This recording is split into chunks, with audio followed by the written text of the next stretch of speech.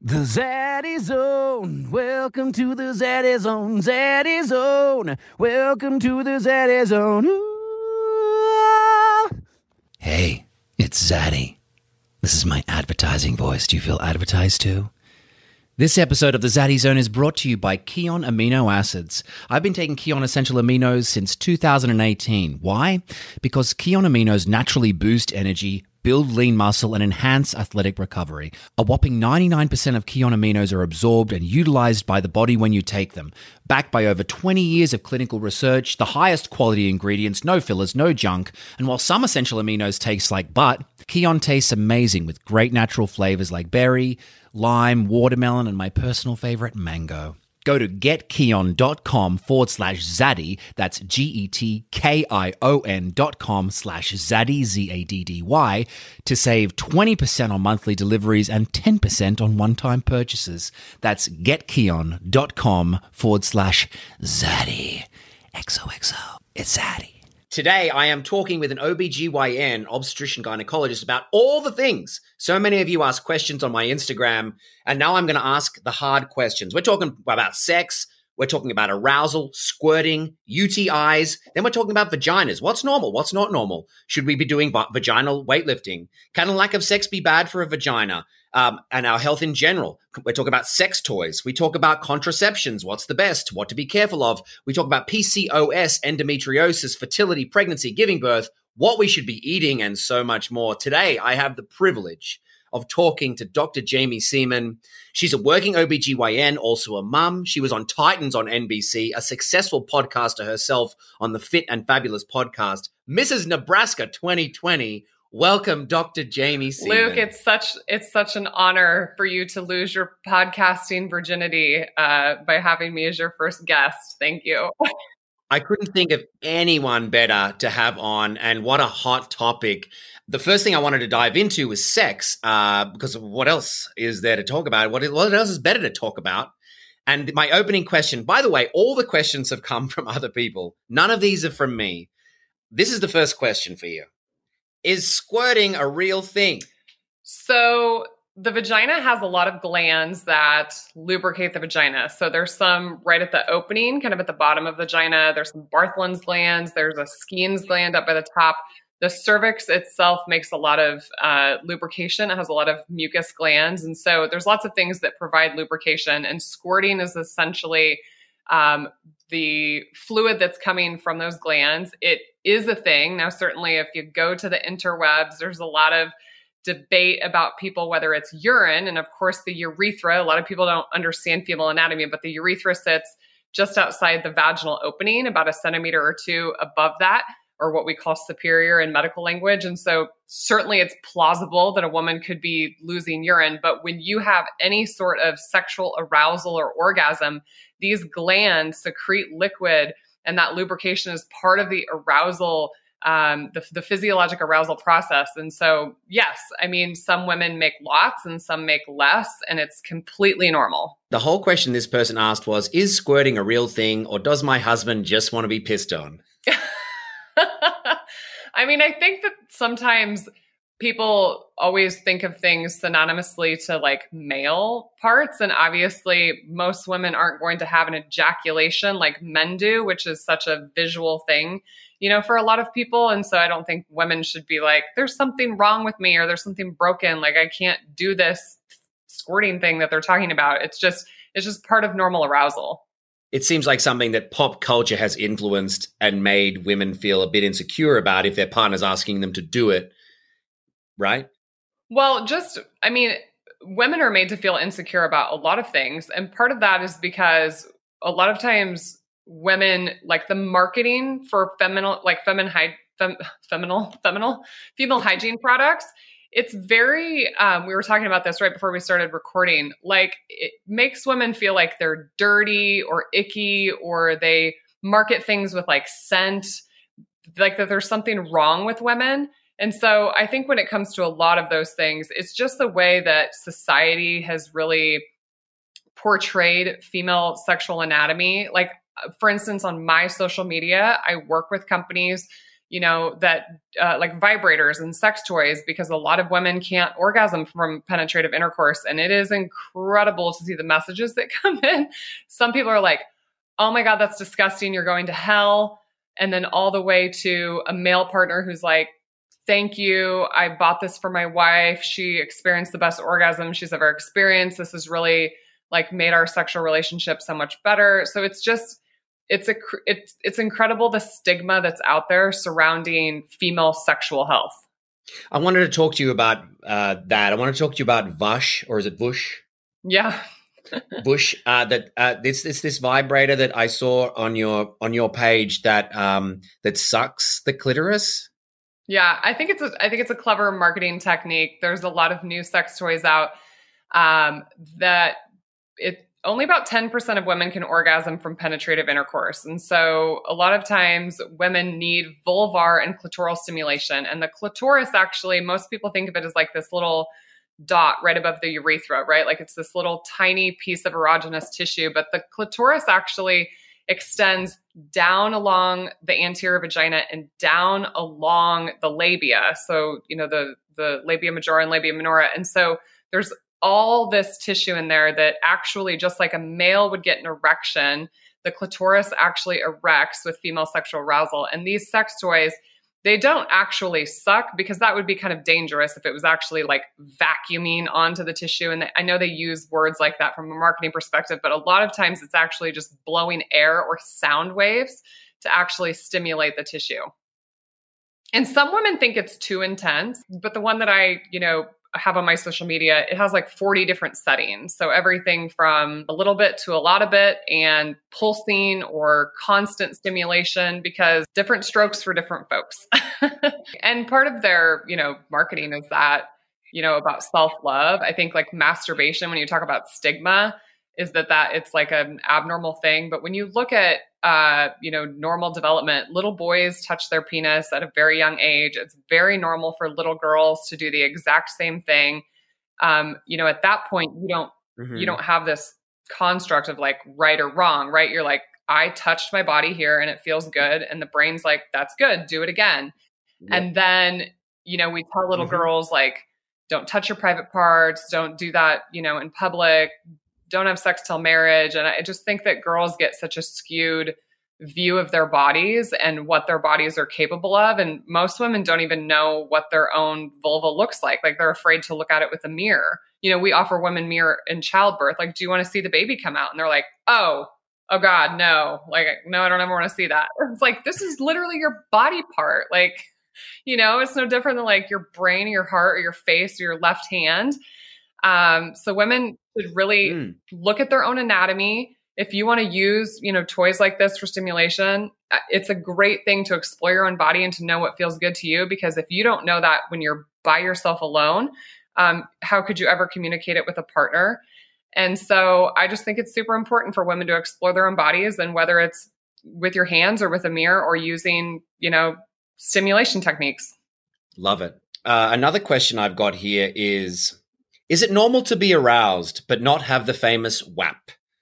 Meaning, for those of you who don't know out there, WAP means wet vagina. Yeah. So there's lots of stages of arousal, particularly in women when we talk about desire. So there's a difference between arousal and desire. Women tend to have more responsive desire, like responsive arousal. They have to like see something that's stimulating, or like smell or touch.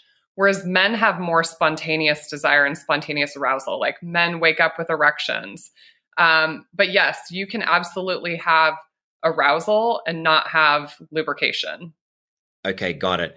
Another question I fielded is it possible to stimulate your partner's G-spot by rubbing her belly?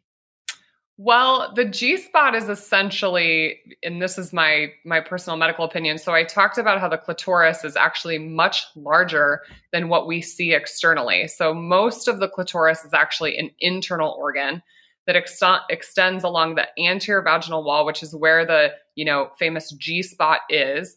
And that's basically because you stimulate that vaginal tissue from the backside. So you're actually getting clitoral stimulation. Now, Anatomically speaking, I think you'd have to be pressing really hard on someone's belly to put any sort of pressure on the pelvic floor. You could certainly, you could access it through anal. You could access it vaginally.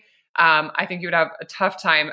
Maybe your partner is just really aroused by them touching your belly, or you can get arousal by touching the nipples. You can get arousal a lot of ways. Some people like having their ears touched or their toes sucked or whatever it is, but you're probably not stimulating the G-spot by rubbing someone's belly. Copy that. Sounds interesting, though. Maybe we should explore it. I wanted to ask you also, why do men struggle to find the clitoris, do you think? What's your theory? I have a theory.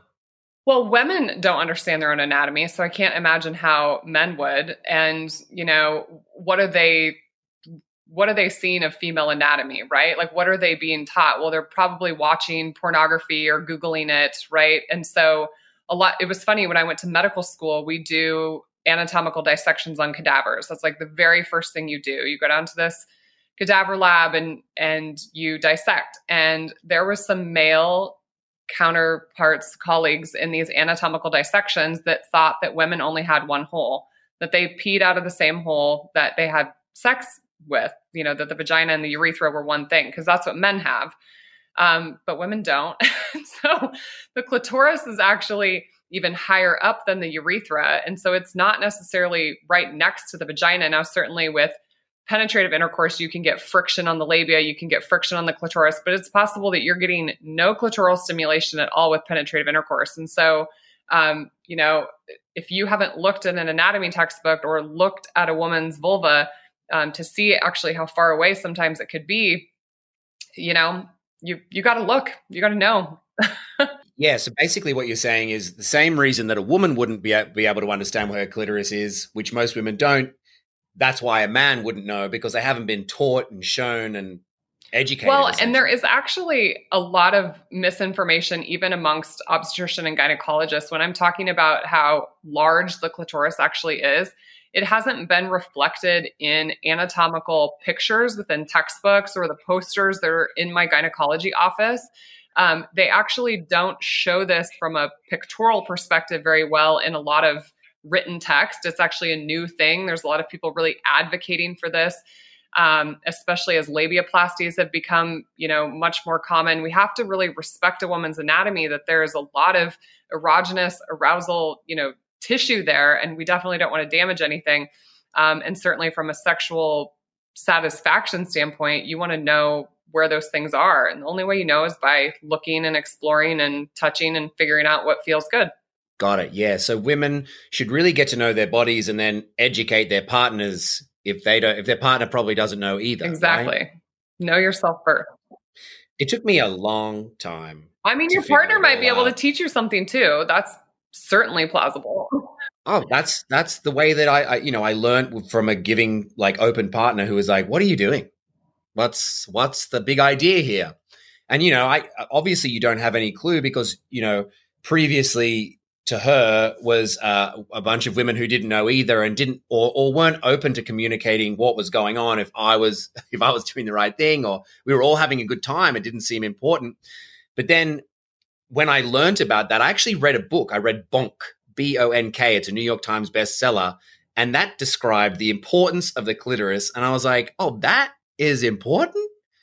Because I think I just previously thought from watching porn that it's the wham, bam, thank you, ma'am, the in and outs, the like how hard you're pressing in that like does it, right? So it was so interesting and world-changing, frankly, to learn. Yeah, because in men, right, their tissue is on the end of their penis. So you don't even have to stick it in very far to get a lot of stimulation of that tissue. But in women, you could have penetrative intercourse and never really be getting good arousal. And a lot of women, honestly, who think that, who don't understand their own anatomy and clitoral stimulation, this is just my honest opinion, is a lot of women fake it because they're like, okay, well, I don't want to think that there's something wrong with my body. So I'm just I saw it in the porn and I'm going to, tell them it feels good. And then they get these lopsided sexual relationships where they're not getting anything out of it and they're not communicating well with their partner.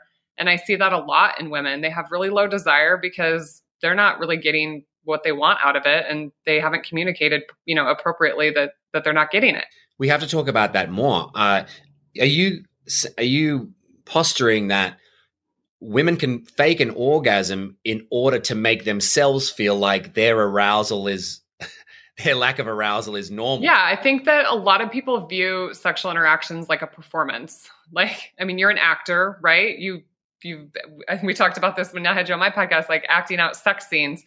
I think that people, whatever amount of information they consume, when they're going through puberty and they think they know what sex should look like, and so I think that they don't want to be portrayed that they're not pleasing their partner. And so I know that a lot of women sometimes fake it, because I hear women come into my clinic and talk about it, and it just really comes down to how, good is your relationship and communication. And women also have to understand, and men have to understand, that a satisfying sexual relationship doesn't always mean sex. It doesn't mean penetrative intercourse. It doesn't mean penis in vagina. Like, there's so many other things. And we've kind of highlighted that for female arousal, a lot of times you need other things besides penetrative intercourse. Yeah. Amazing. So, let's talk a little bit about, exercises for vaginas.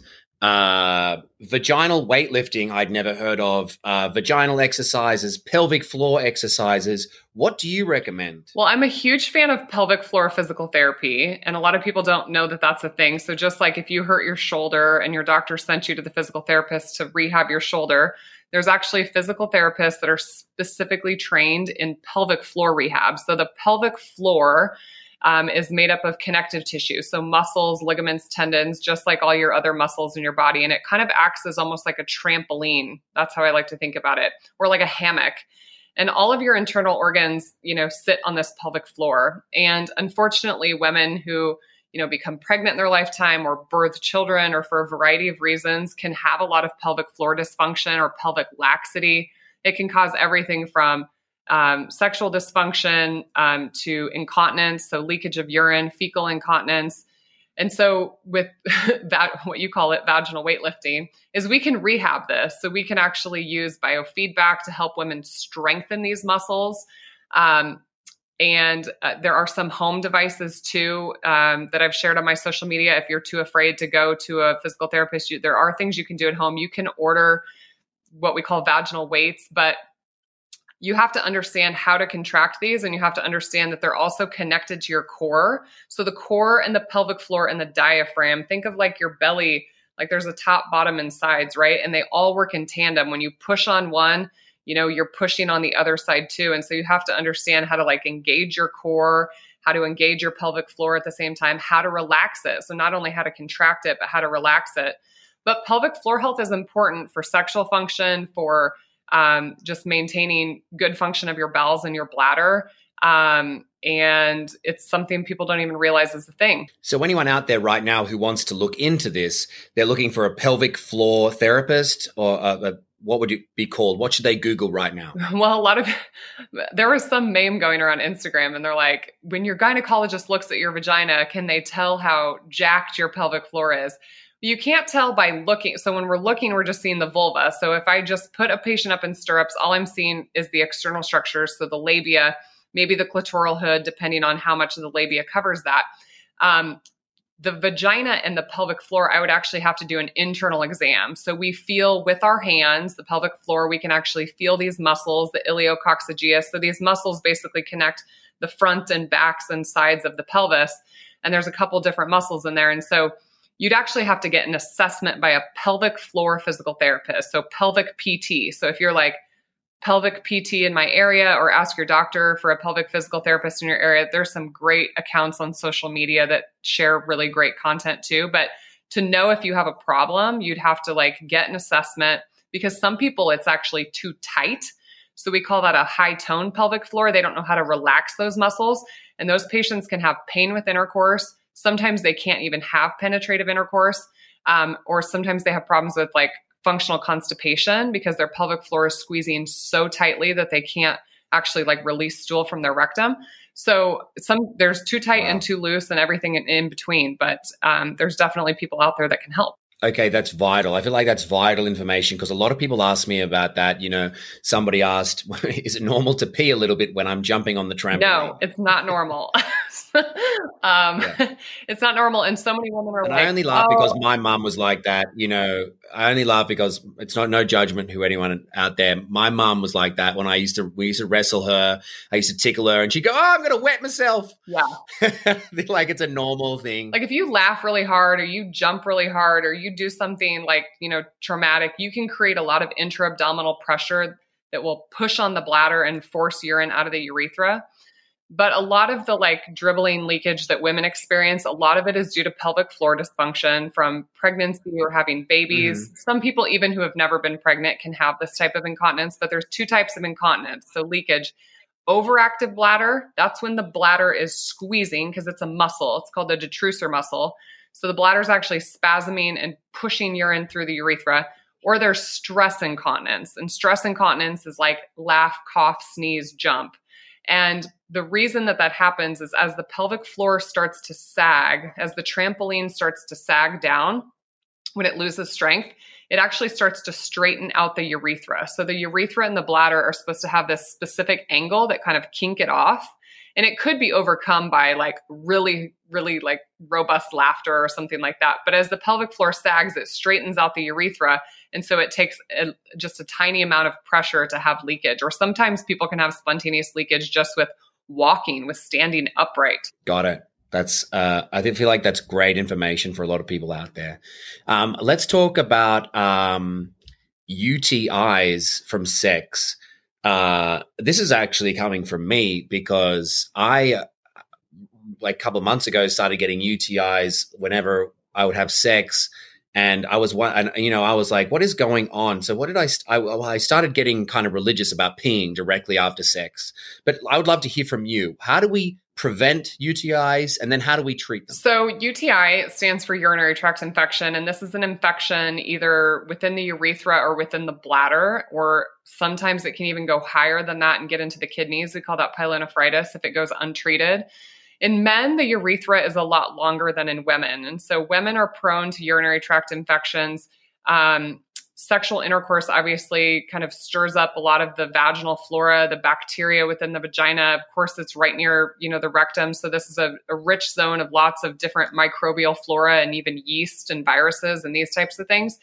And so in women, the urethra is short. And so there's a short passage, only about a centimeter sometimes from the outside world into the inside world. Now, our body has normal defenses. So a lot of the predominant bacteria in a vagina, for instance, is lactobacillus.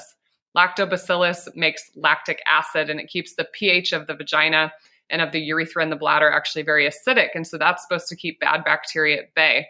For a variety of reasons, intercourse, condom use, lubrication use, just high colony counts of certain bacteria, you can get infections. Now, the thing that you really want to make sure is sexually transmitted infections. So things like gonorrhea, chlamydia. We're seeing a huge increase in syphilis right now. And then a newer sexually transmitted infection called Mycoplasma genitalium. There's not a lot of widely available testing for it, but it is an STI.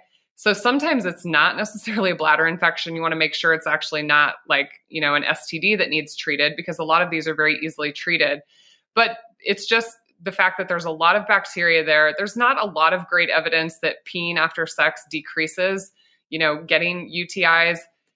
The other thing is women who are perimenopausal or postmenopausal, when you lose your estrogen, you lose the plumpness and lubrication of those cells around the urethra, and you're way more prone to UTIs.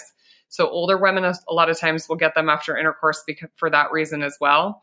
But if you're getting them recurrently, there could be something wrong, with your microbiome essentially. And so you want to get checked out, make sure it's not something that you could be passing to your partner. And some people get them so frequently that we put them on what we call post-coital prophylaxis. So they just take like one dose of an antibiotic after every sexual encounter. But you have to be careful with that because excessive antibiotic use certainly has its own downstream implications. Sure. So are you saying that the way to prevent them if you're getting them often is to go and see a gynecologist for one? They'll probably prescribe you an antibiotic. Is there anything else that we can do? Can we stay hydrated? eat enough salt, for instance. I don't know if minerals have anything to do with it, but I'm just guessing. So the vagina is a self-cleansing organ. So you actually want to make sure you're not putting scented, there's so many of these like feminine hygiene products that actually can really mess up your vaginal microbiome. So you don't want to be using like douches. You don't want to be putting scented products and soaps and all these things there. Certainly just washing after intercourse and just maintaining normal hygiene. But if you're getting an infection, just get tested and actually know what it is, because sometimes it's not actually an infection and you don't want to take antibiotics if you don't need them.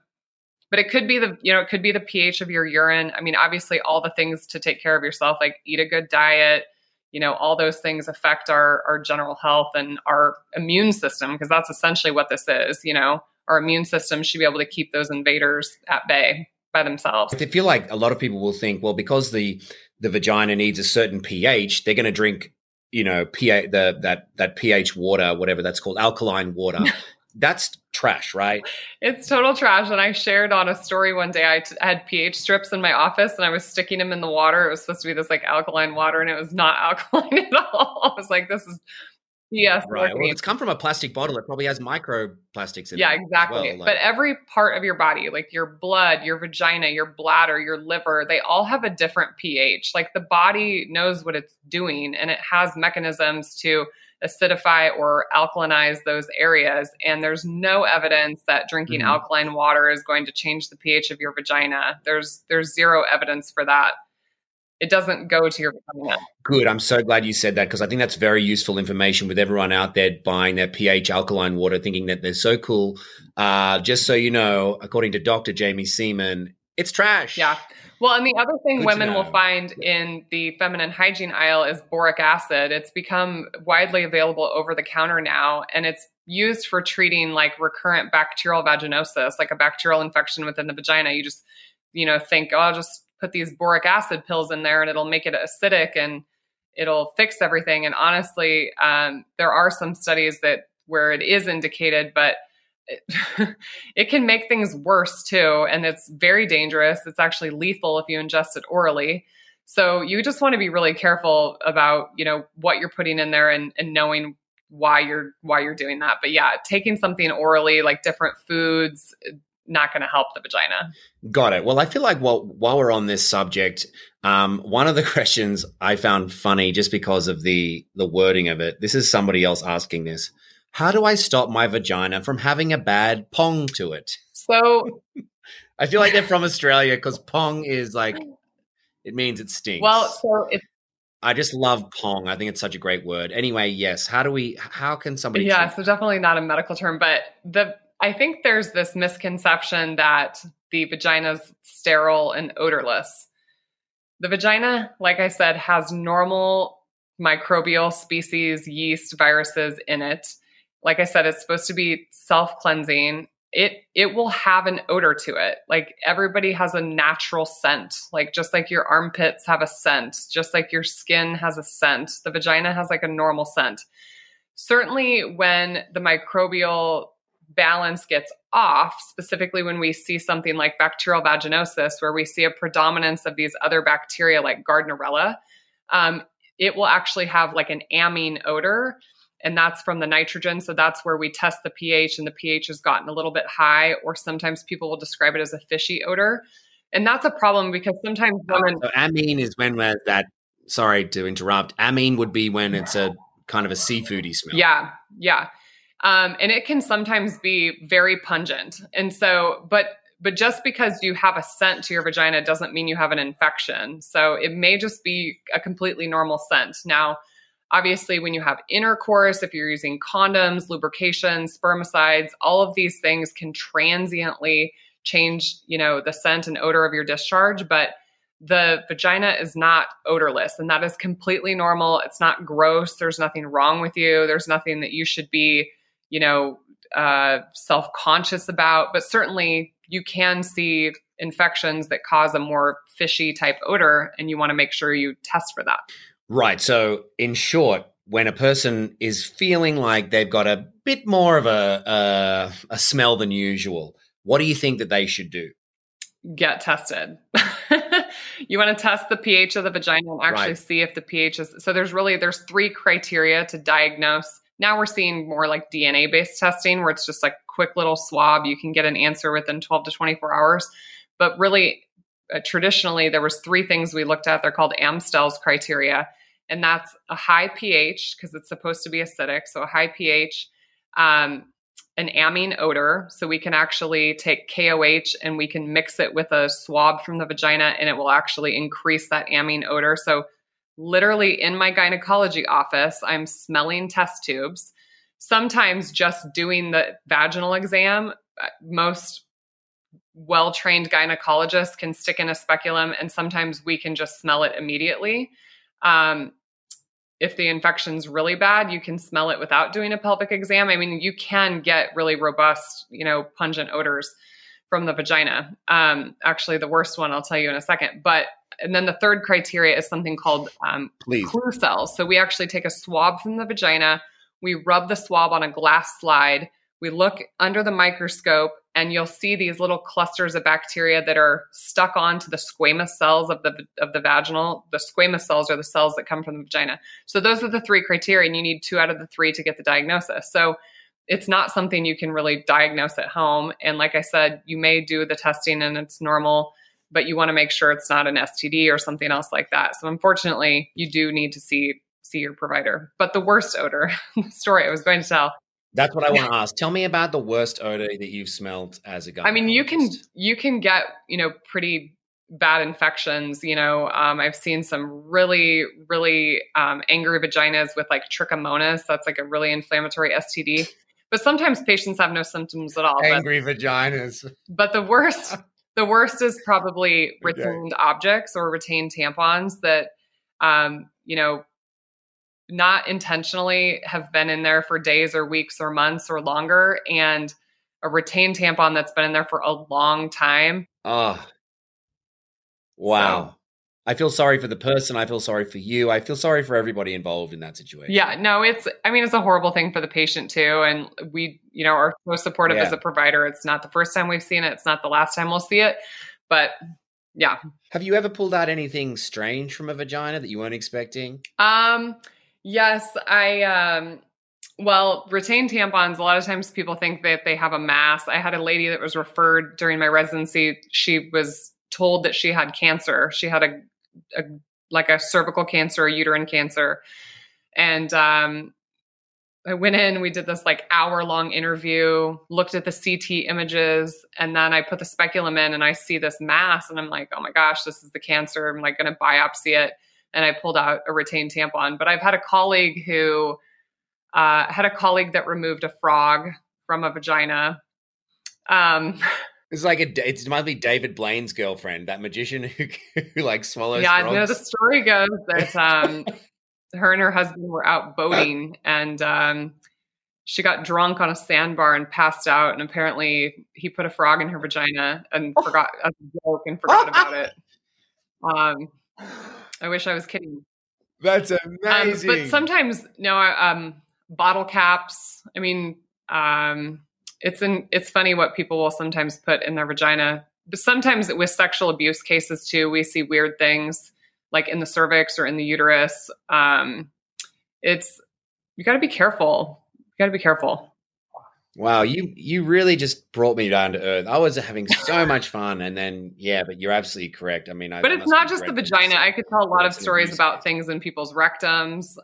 Somebody tagged me in Joe Rogan had a post recently about something that was in a woman's bladder, and I was like, oh yeah, I got some questions about this. I didn't know what it was in reference to. It was this, some people. It was something like a tumbler. Yeah, it was like a glass. It was like literally like I think like a glass tumbler.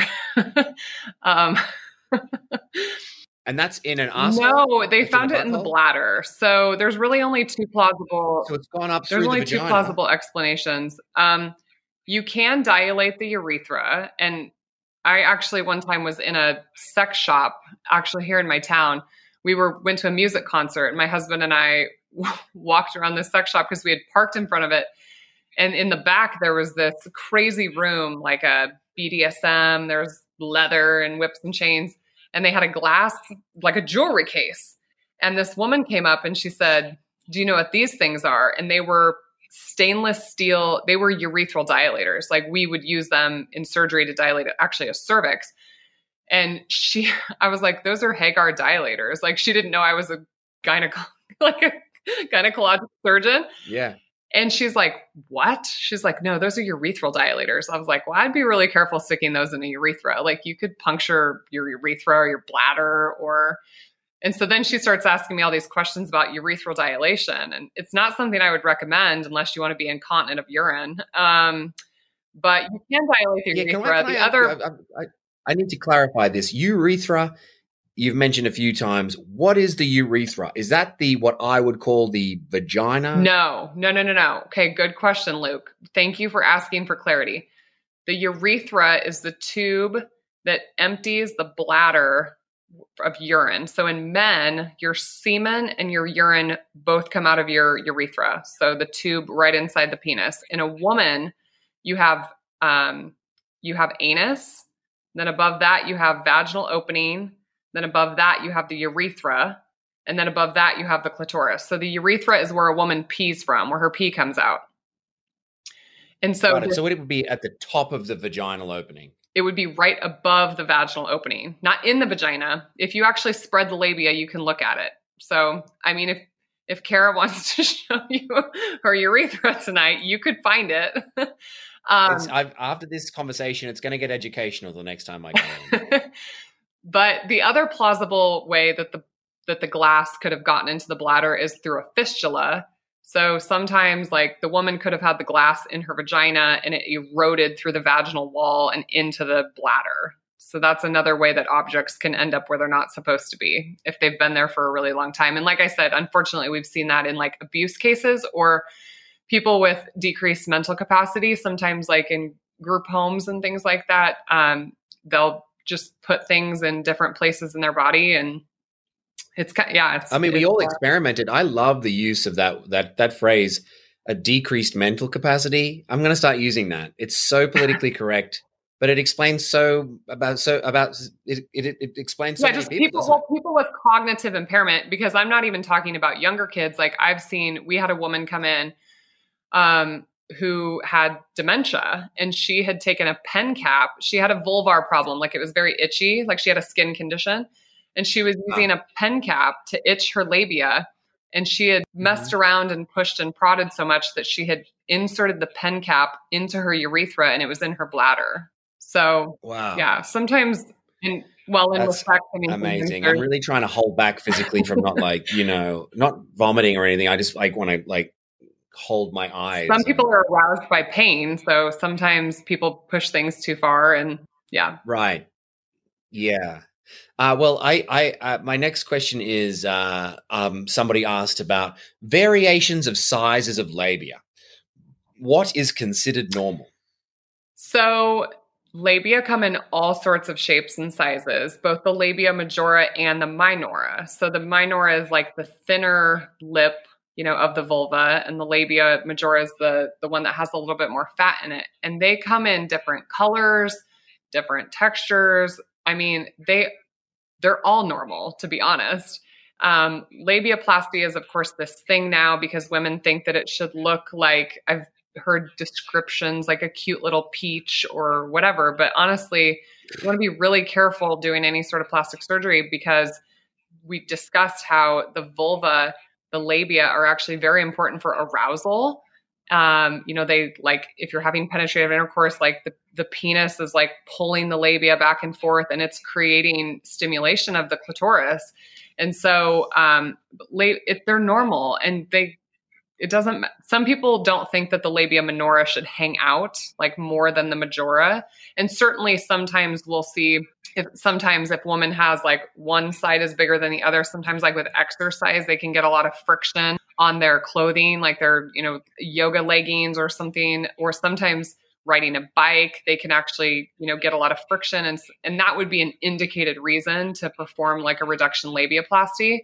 But from an aesthetic perspective, you just want to be really careful if you're cutting or removing any tissue. But just like people's faces, just like people's breasts and their hair, like they come in different sizes and shapes and colors, and that's completely normal. You should like take a mirror and look and see what yours looks like. And love it. And don't cut into it. Oh. Don't go and get surgery aesthetically. It's all okay. It's normal. You heard it here first. Dr. Jamie Seeman.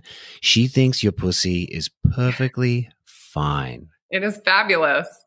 It's perfectly fit and fabulous. We love all colors. We love all the shapes. Leave it alone. You don't see men having plastic surgery on their penises. There are men having plastic surgery on their penises for sure, right? Well, try to make them larger. Trying to make it large. Yeah. But I just wanted to, I think that's very important information because so many questions were about that sort of thing. And I feel like, with the, like you said, the amount of people who are going and getting vaginoplasty, labiaplasty, whatever you would call it, that's skyrocketed over the last 20 years, hasn't it? Yeah, we're seeing a lot more of it and a lot more of it at a younger age. And so, sometimes I think it's hard to turn people down when they're like, no, I want giant breasts and smaller labia. But I just think from a sexual function perspective, you have to make sure that you're adequately counseled, that you could have pain postoperatively, you could have pain with intercourse, you could have a reduction in lubrication, you could have no more orgasms. Like if you accidentally sever the nerves to the clitoris, like it is plausible, like it could happen. You could have complications, you could have scarring. And so people need to hear that these are possible outcomes, especially in a surgeon. You better know who's doing your surgery and how much they've done and like, how do they do it? And because it's a big deal. That's like, don't go to a foreign country to get a labiaplasty. Yeah, I think that's super important information. So I'm very glad that you said that. I have a question here. Can vaginas wither from a lack of sexual activity?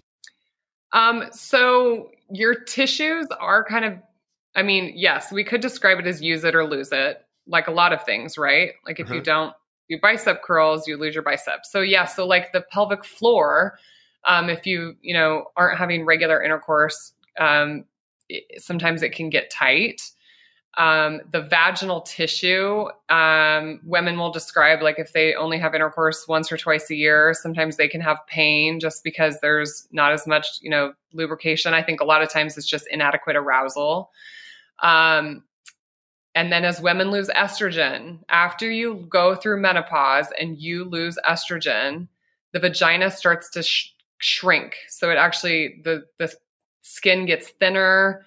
The vaginal opening, like in very, very, very postmenopausal women, the vaginal opening can be very small.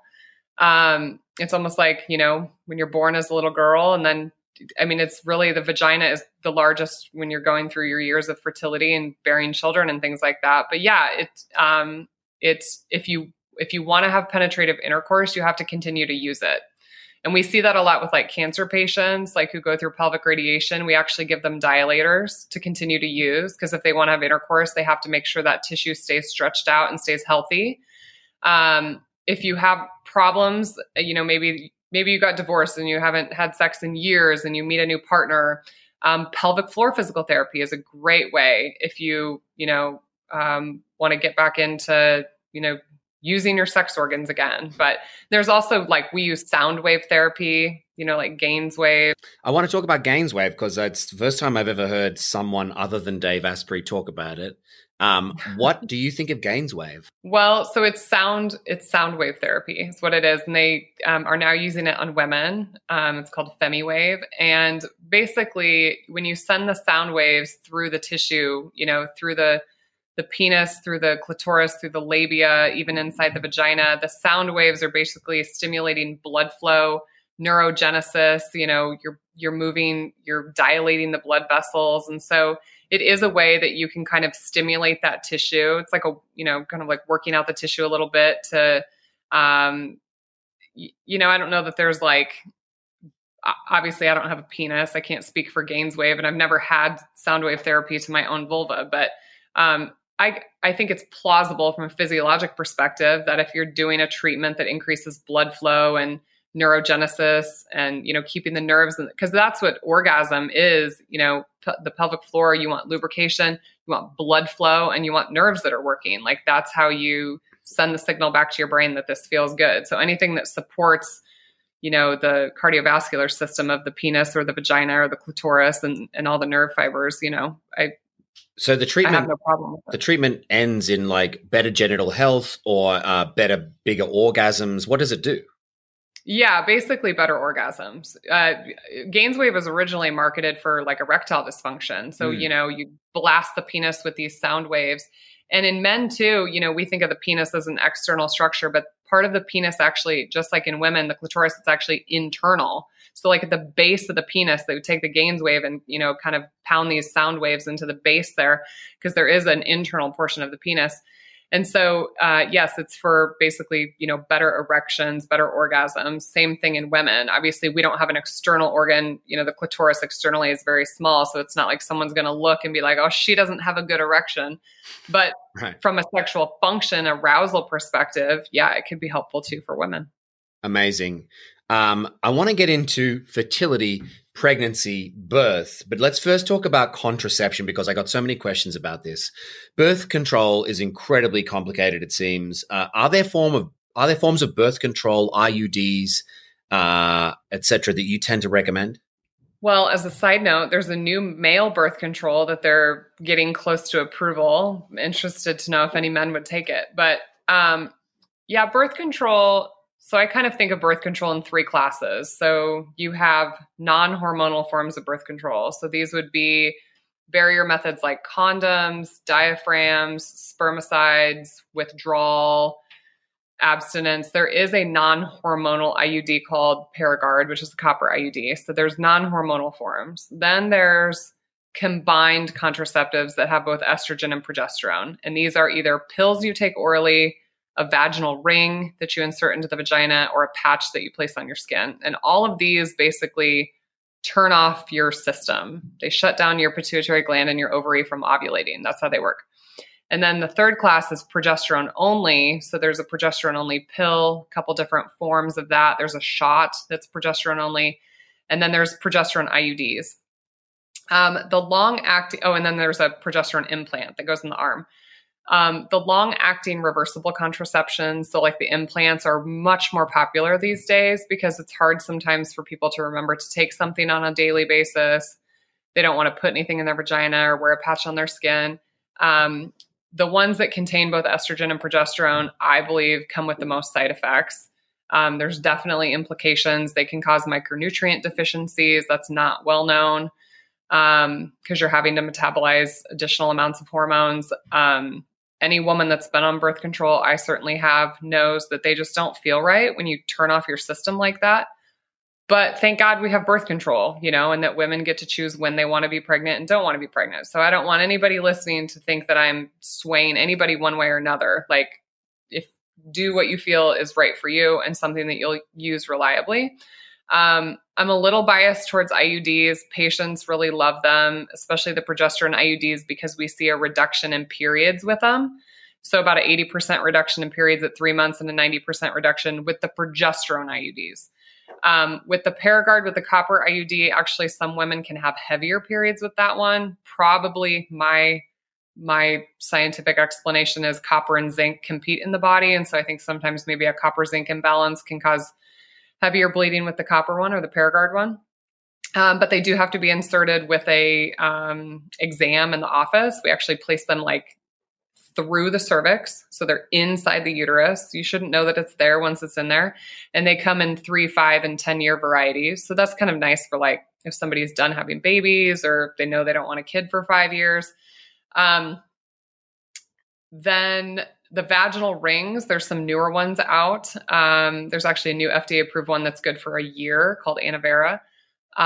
It's just really patient preference, but you have to understand that there's side effects with all of them. Like the injectable progesterone, for instance, can demineralize your bone, increase risk of osteopenia. So it's hard for women because I think that we really put the burden of contraception on women in this world, and not on men. And so, it will be interesting in the next, the problem with male birth controls in the past is that tanks men's testosterone. Right. And it seems very popular nowadays to have high testosterone as a man. So like, how are you going to get men to stop, to be willing to like let their testosterone drop when we Yeah, know never that going it's to so happen. great for mood, for muscle, for brain, like, you know. Yeah, and What are then we gonna women, do? when they go on a birth control pill, it increases sex hormone binding globulin and it binds their free testosterone. You want to tank a woman's libido, put her on birth control pills. So it's just, I don't know, I just think Wow. it's a little kind of unfair sometimes, the burden we put on women. But thank God we have birth control.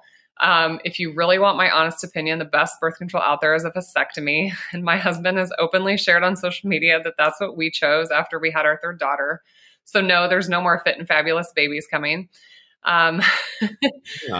Well, but that sounds, you've absolutely nailed it. That's very true. Like vasectomies are the best, probably safest option, and the one that messes with your hormones the least, Yeah. correct? So you can also do a tubal, like you can take out a woman's tubes, but it's less invasive to do a vasectomy. It's an easy little in-office procedure. It's super easy to tie a woman's tubes. I have to put her under anesthesia and take her to the operating room. So, I mean, if you want something non-hormonal that's very effective. Now they're never 100%. Tubals can fail, vasectomies can fail, IUDs can fail. I've even seen a case report where a woman had a hysterectomy, but she still had her ovaries and sperm somehow got through the vagina and like the pregnancy implanted inside her belly. I mean, we've seen the craziest things ever. If you still have ovaries and testicles, you can get pregnant. But, Yeah, wow. That's some like angry sperm. It really wanted to get there. What do you think of neem oil as a contraceptive? As a natural contraceptive, I've heard it talked about. I got a couple of questions about it. Yeah, what do you think? I mean, there's a new neem oil. I haven't looked at the data. I wouldn't know the data if it's actually been studied or if it's, but there is a new birth control out called Phexxi that is basically like a lactic acid gel, and you just squirt it into the vagina like an hour before intercourse. And but it's not as effective. I mean, I think in the trials it was like maybe 70 or 80% effective. So I guess if you combined it with like withdrawal or a condom or something, it would be more effective. But that's the problem, like something like neem oil. I mean, it might decrease it a little bit. Oh, and then the one we haven't talked about is actually, some people call it natural family planning or cycle mapping. My only caveat with that one is you have to have very regular cycles. And how it works is basically you track on your phone, on your smart app. I've got a app on my phone. I track my cycle. You either avoid intercourse when you're supposed to be ovulating, or you use a backup method like condoms. Now, I'll tell you, there's a couple days of the month when women really want to be having sex, and that's around ovulation. I mean, that's when their testosterone is naturally, peaking. And so I'd hate to have a woman avoid sex when she wants it the most, just not get pregnant. But you could use a backup method too. But I think neem oil is probably in that lesser effective. I mean, it's so funny, this idea of squirting something into the vagina to help with contraception, which we just talked about. Men are much more spontaneously aroused, and women are, what was the phrase that you used? They have responsive desire. So if like the dishes are done, the kids are in bed, the candles are lit, you caress her, that's responsive desire. She's like, oh, this is, or a great example is she sits down on the couch and starts reading 50 Shades of Grey, and all of a sudden she's aroused and like wants to have sex. Or she went to Magic Mike and now she's all hot and bothered. I mean, like that's responsive desire. Like, oh, I saw something or I heard something or I smelled something and now I want that. Versus men just like walking around with spontaneous desire. Like they just woke up and they're like, it's Monday, I want to have sex. Right. Today. So what I'm saying is this responsive desire, like, and then putting it on women, like to squirt a neem oil or that Phexxi thing into themselves. It's like, well, yeah, but you're not taking into consideration the fact that, it's actually, it might work for women. It's like, oh, actually in an hour, I might want to have sex. In an hour, I will have sex. Whereas a man's like, I want to have sex now. Well, yeah, I mean, I don't want to make it sound like women don't want to have sex, because there are some women with raging libidos, and maybe they were like going out on Friday night to the bar and keep it in their purse and put it in there an hour before they, I don't know, meet the Tinder guy. But if you want to talk about something that's worse, there is a FDA-approved medication for low libido, for low sexual desire in women. And it's an injectable medication. You're supposed to stab yourself in the thigh 30 minutes before you want to have sex. And it has almost a 50% rate of nausea. So it's Wow. So you're either going to get nauseous or horny. I don't want to have sex, but I'm going to inject myself, and then 50-50, I'm either going to be puking or we're going to be having sex. I'm so glad we talked about that. I had so many questions about that. How do you handle, how should a woman handle going off the pill? Because there are a lot of women, coming on it, getting off it. How to best handle getting off the pill? Well, you can stop the pill at there's not like a special way to get off of it. Just stop it. You don't have to the question would be like how to balance hormones again. It can really spin a woman, right? Yeah. So, most of the supplements out there, it's all garbage. Once again, it's attacking women like there's something wrong with their body. Essentially, when you come off birth control, you will start ovulating again, usually within a month or two, based on good studies. But certainly, like I said, the combined pill that has estrogen and progesterone, it can cause B vitamin deficiencies, magnesium, zinc, selenium. It can cause oxidative stress. So you want to make sure you're eating whole food diet, nutrient-dense animal foods. You're getting sleep. You're getting sunlight, because those things are what stimulate your, growth hormone and sex hormone production.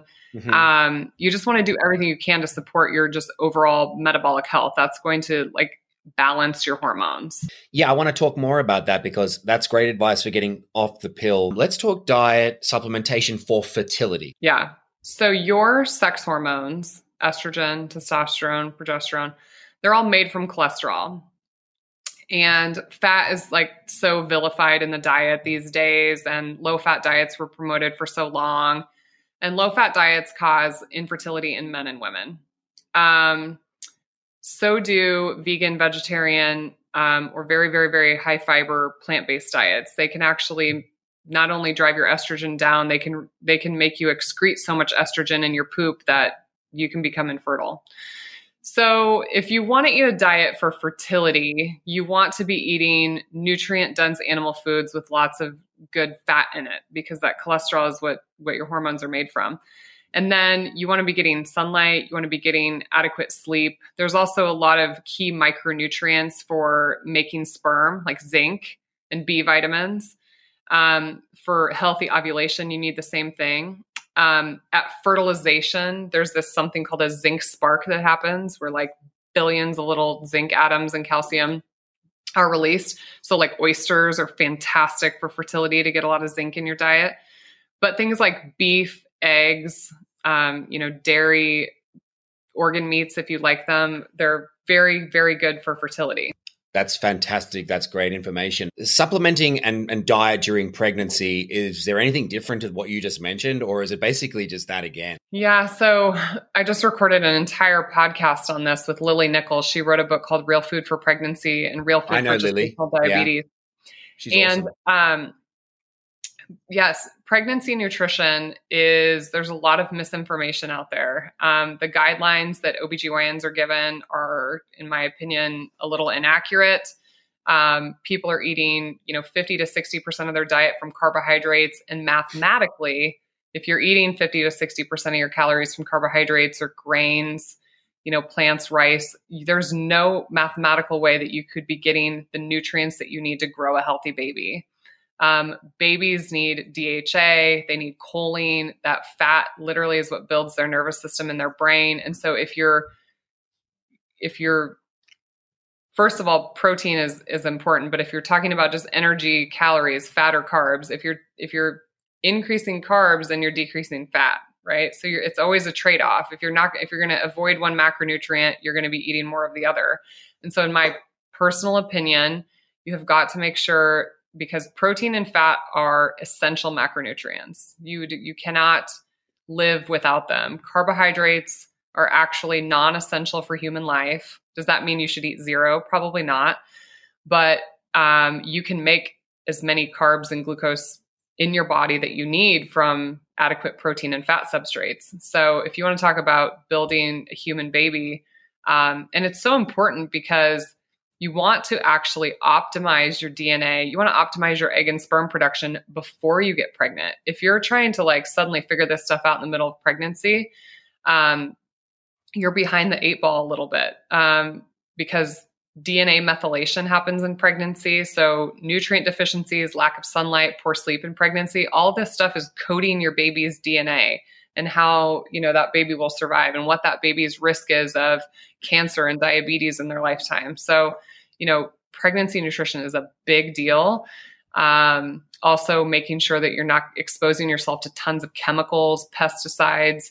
A lot of that, we find with plant foods, but even things like cosmetics and lotions and soaps, those things act as endocrine disruptors. They can mess with estrogen receptors. And so, yeah, it's a super big deal what a pregnant woman eats. Yeah, I love that information. I have a question. How to train my vagina back to normal after birthing an alien? I just assume they mean their child.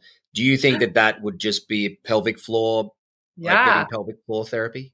Yeah, time and pelvic PT for sure. Do it. I think I wish our medical system was set up where women, had the baby and were seeing the pelvic floor physical therapist like right away. A lot of them will want your OBGYN to sign off. They won't see you for maybe 6 weeks after birth to just let the vagina heal because, you could have a laceration or something from the delivery and you want to make sure that heals before anybody's doing some sort of manual therapy. But yeah, my wife, Cara, she's over 30.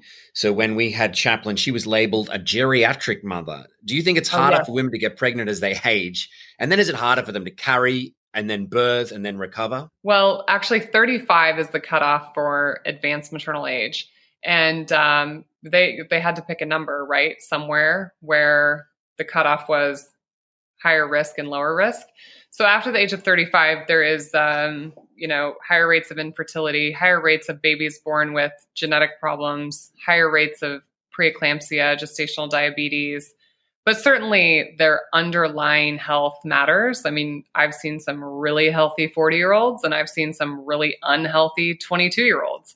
Yeah. So it really just kind of depends, what the mom's underlying metabolic health is when it comes to maybe what her risk is with getting pregnant, having a healthy pregnancy and delivery. That's super interesting. So metabolic health, like you just mentioned there as like the marker for how healthy a person is. How could you affect your metabolic health via diet and like the way that you live your life, exercise, etc.? Would you say that? Well, so basically the power source inside of our cells is our mitochondria. So mitochondria basically literally take energy from food we eat. So from ketone production or glucose production, and then also from sunlight. So like plants, for instance, make all of their energy literally through photosynthesis. So from sunlight, but our cells also do too. Like we need sunlight to activate cholesterol and vitamin D. So when we talk about, when I say the word metabolic health, the downstream ramifications of poor metabolic health would be like high blood pressure, diabetes, cancer, all the metabolic diseases that are most likely going to kill you or make your life miserable. But people can have really subtle, maybe they don't have overt hypertension, high blood pressure, but their mitochondria might not be working efficiently because they are eating not enough nutrients. They're not sleeping. They're not getting sunlight, all the things I've mentioned multiple times now. I like it though. They're just so undervalued when it comes to our health. And so basically, when I say metabolic health is you want your cells to be a very, very efficient factory if they're going to have to build another human being. And you want to make sure that there's adequate parts there. So protein, I always think of protein as like the little Lego blocks. Like you're going to build a little Lego block man. Like you better make sure there's enough of little Lego parts there. Because if there's not, your body's just going to go take chunks of your bicep and your quadricep to build the baby. Like it will take whatever it wants from the mom, and that's at the mom's expense. It'll leach calcium from your bones and make you, osteoporotic.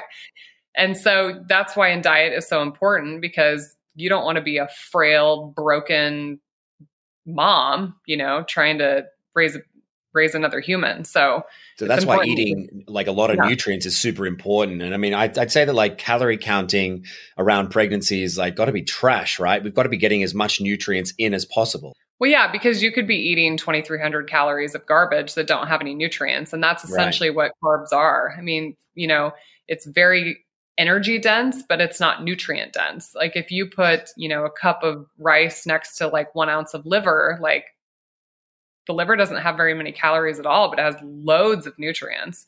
whereas a cup of rice would have a ton of calories and not as many nutrients. And so it's really the nutrient density of the food that you should be focusing on and not necessarily the calories. Because if you're eating a lot of fat and protein, it will provide adequate satiety. You're not going to overeat. You're going to be getting tons of nutrients. I love all this information. You're just a wealth of knowledge. I reckon I could talk to you for 3 hours, but I want everyone to know, how do we follow your journey? How do we, I know you got a book, Hard to Kill, coming out. I want to hear a little bit about that, but tell me about the book and tell us how to find you, social media. Like, how do we get on board the Jamie Seeman train? Yeah, you can find me on both Facebook and Instagram, Dr. Fit and Fabulous. And I've got a website, drfitandfabulous.com. But I'm writing this new book called Hard to Kill, and it will come out, we're hoping, June 1st, maybe July 1st at the latest. And it is a book a little bit about my story. I essentially, I went into medicine, met my husband in college, but I had these 3 pregnancies and I was not doing all the things that I told you guys to do on the podcast today, and ended up with poor metabolic health and prediabetes, and kind of set out on a mission to fix those things. I had a bad tragedy that happened in my life. You'll get to read about that in the book. And I have 5 pillars that I really believe make a human hard to kill. And that's what we eat, how we move, how we sleep, kind of our mindset and stress resilience, and then like our environment. And so the book goes through the 5 pillars and teaches, you the basics of what you need to know. And at the end of the book, we have a 30-day hard to kill challenge that will kind of allow you to start implementing these things into your life. We'll have an entire online Hard to Kill community, a Hard to Kill Academy, where you'll be able to consume lots of other videos with like tons of knowledge. The one thing I really want people to understand about this book is, although I am a board certified obstetrician and gynecologist, boarded in integrative medicine, boarded in ketogenic nutrition therapy, this is not some like stuffy white coat. Like, I cited all my 4,000, nothing is cited in the book, by the way, nothing. Like, it's not a super scientific book. Like, it is written at the level of like me, Jamie Seeman, as a human. Like, I am just as human as all of my patients. And there's a lot of backward things in medicine. There's a lot of politics in nutrition right now.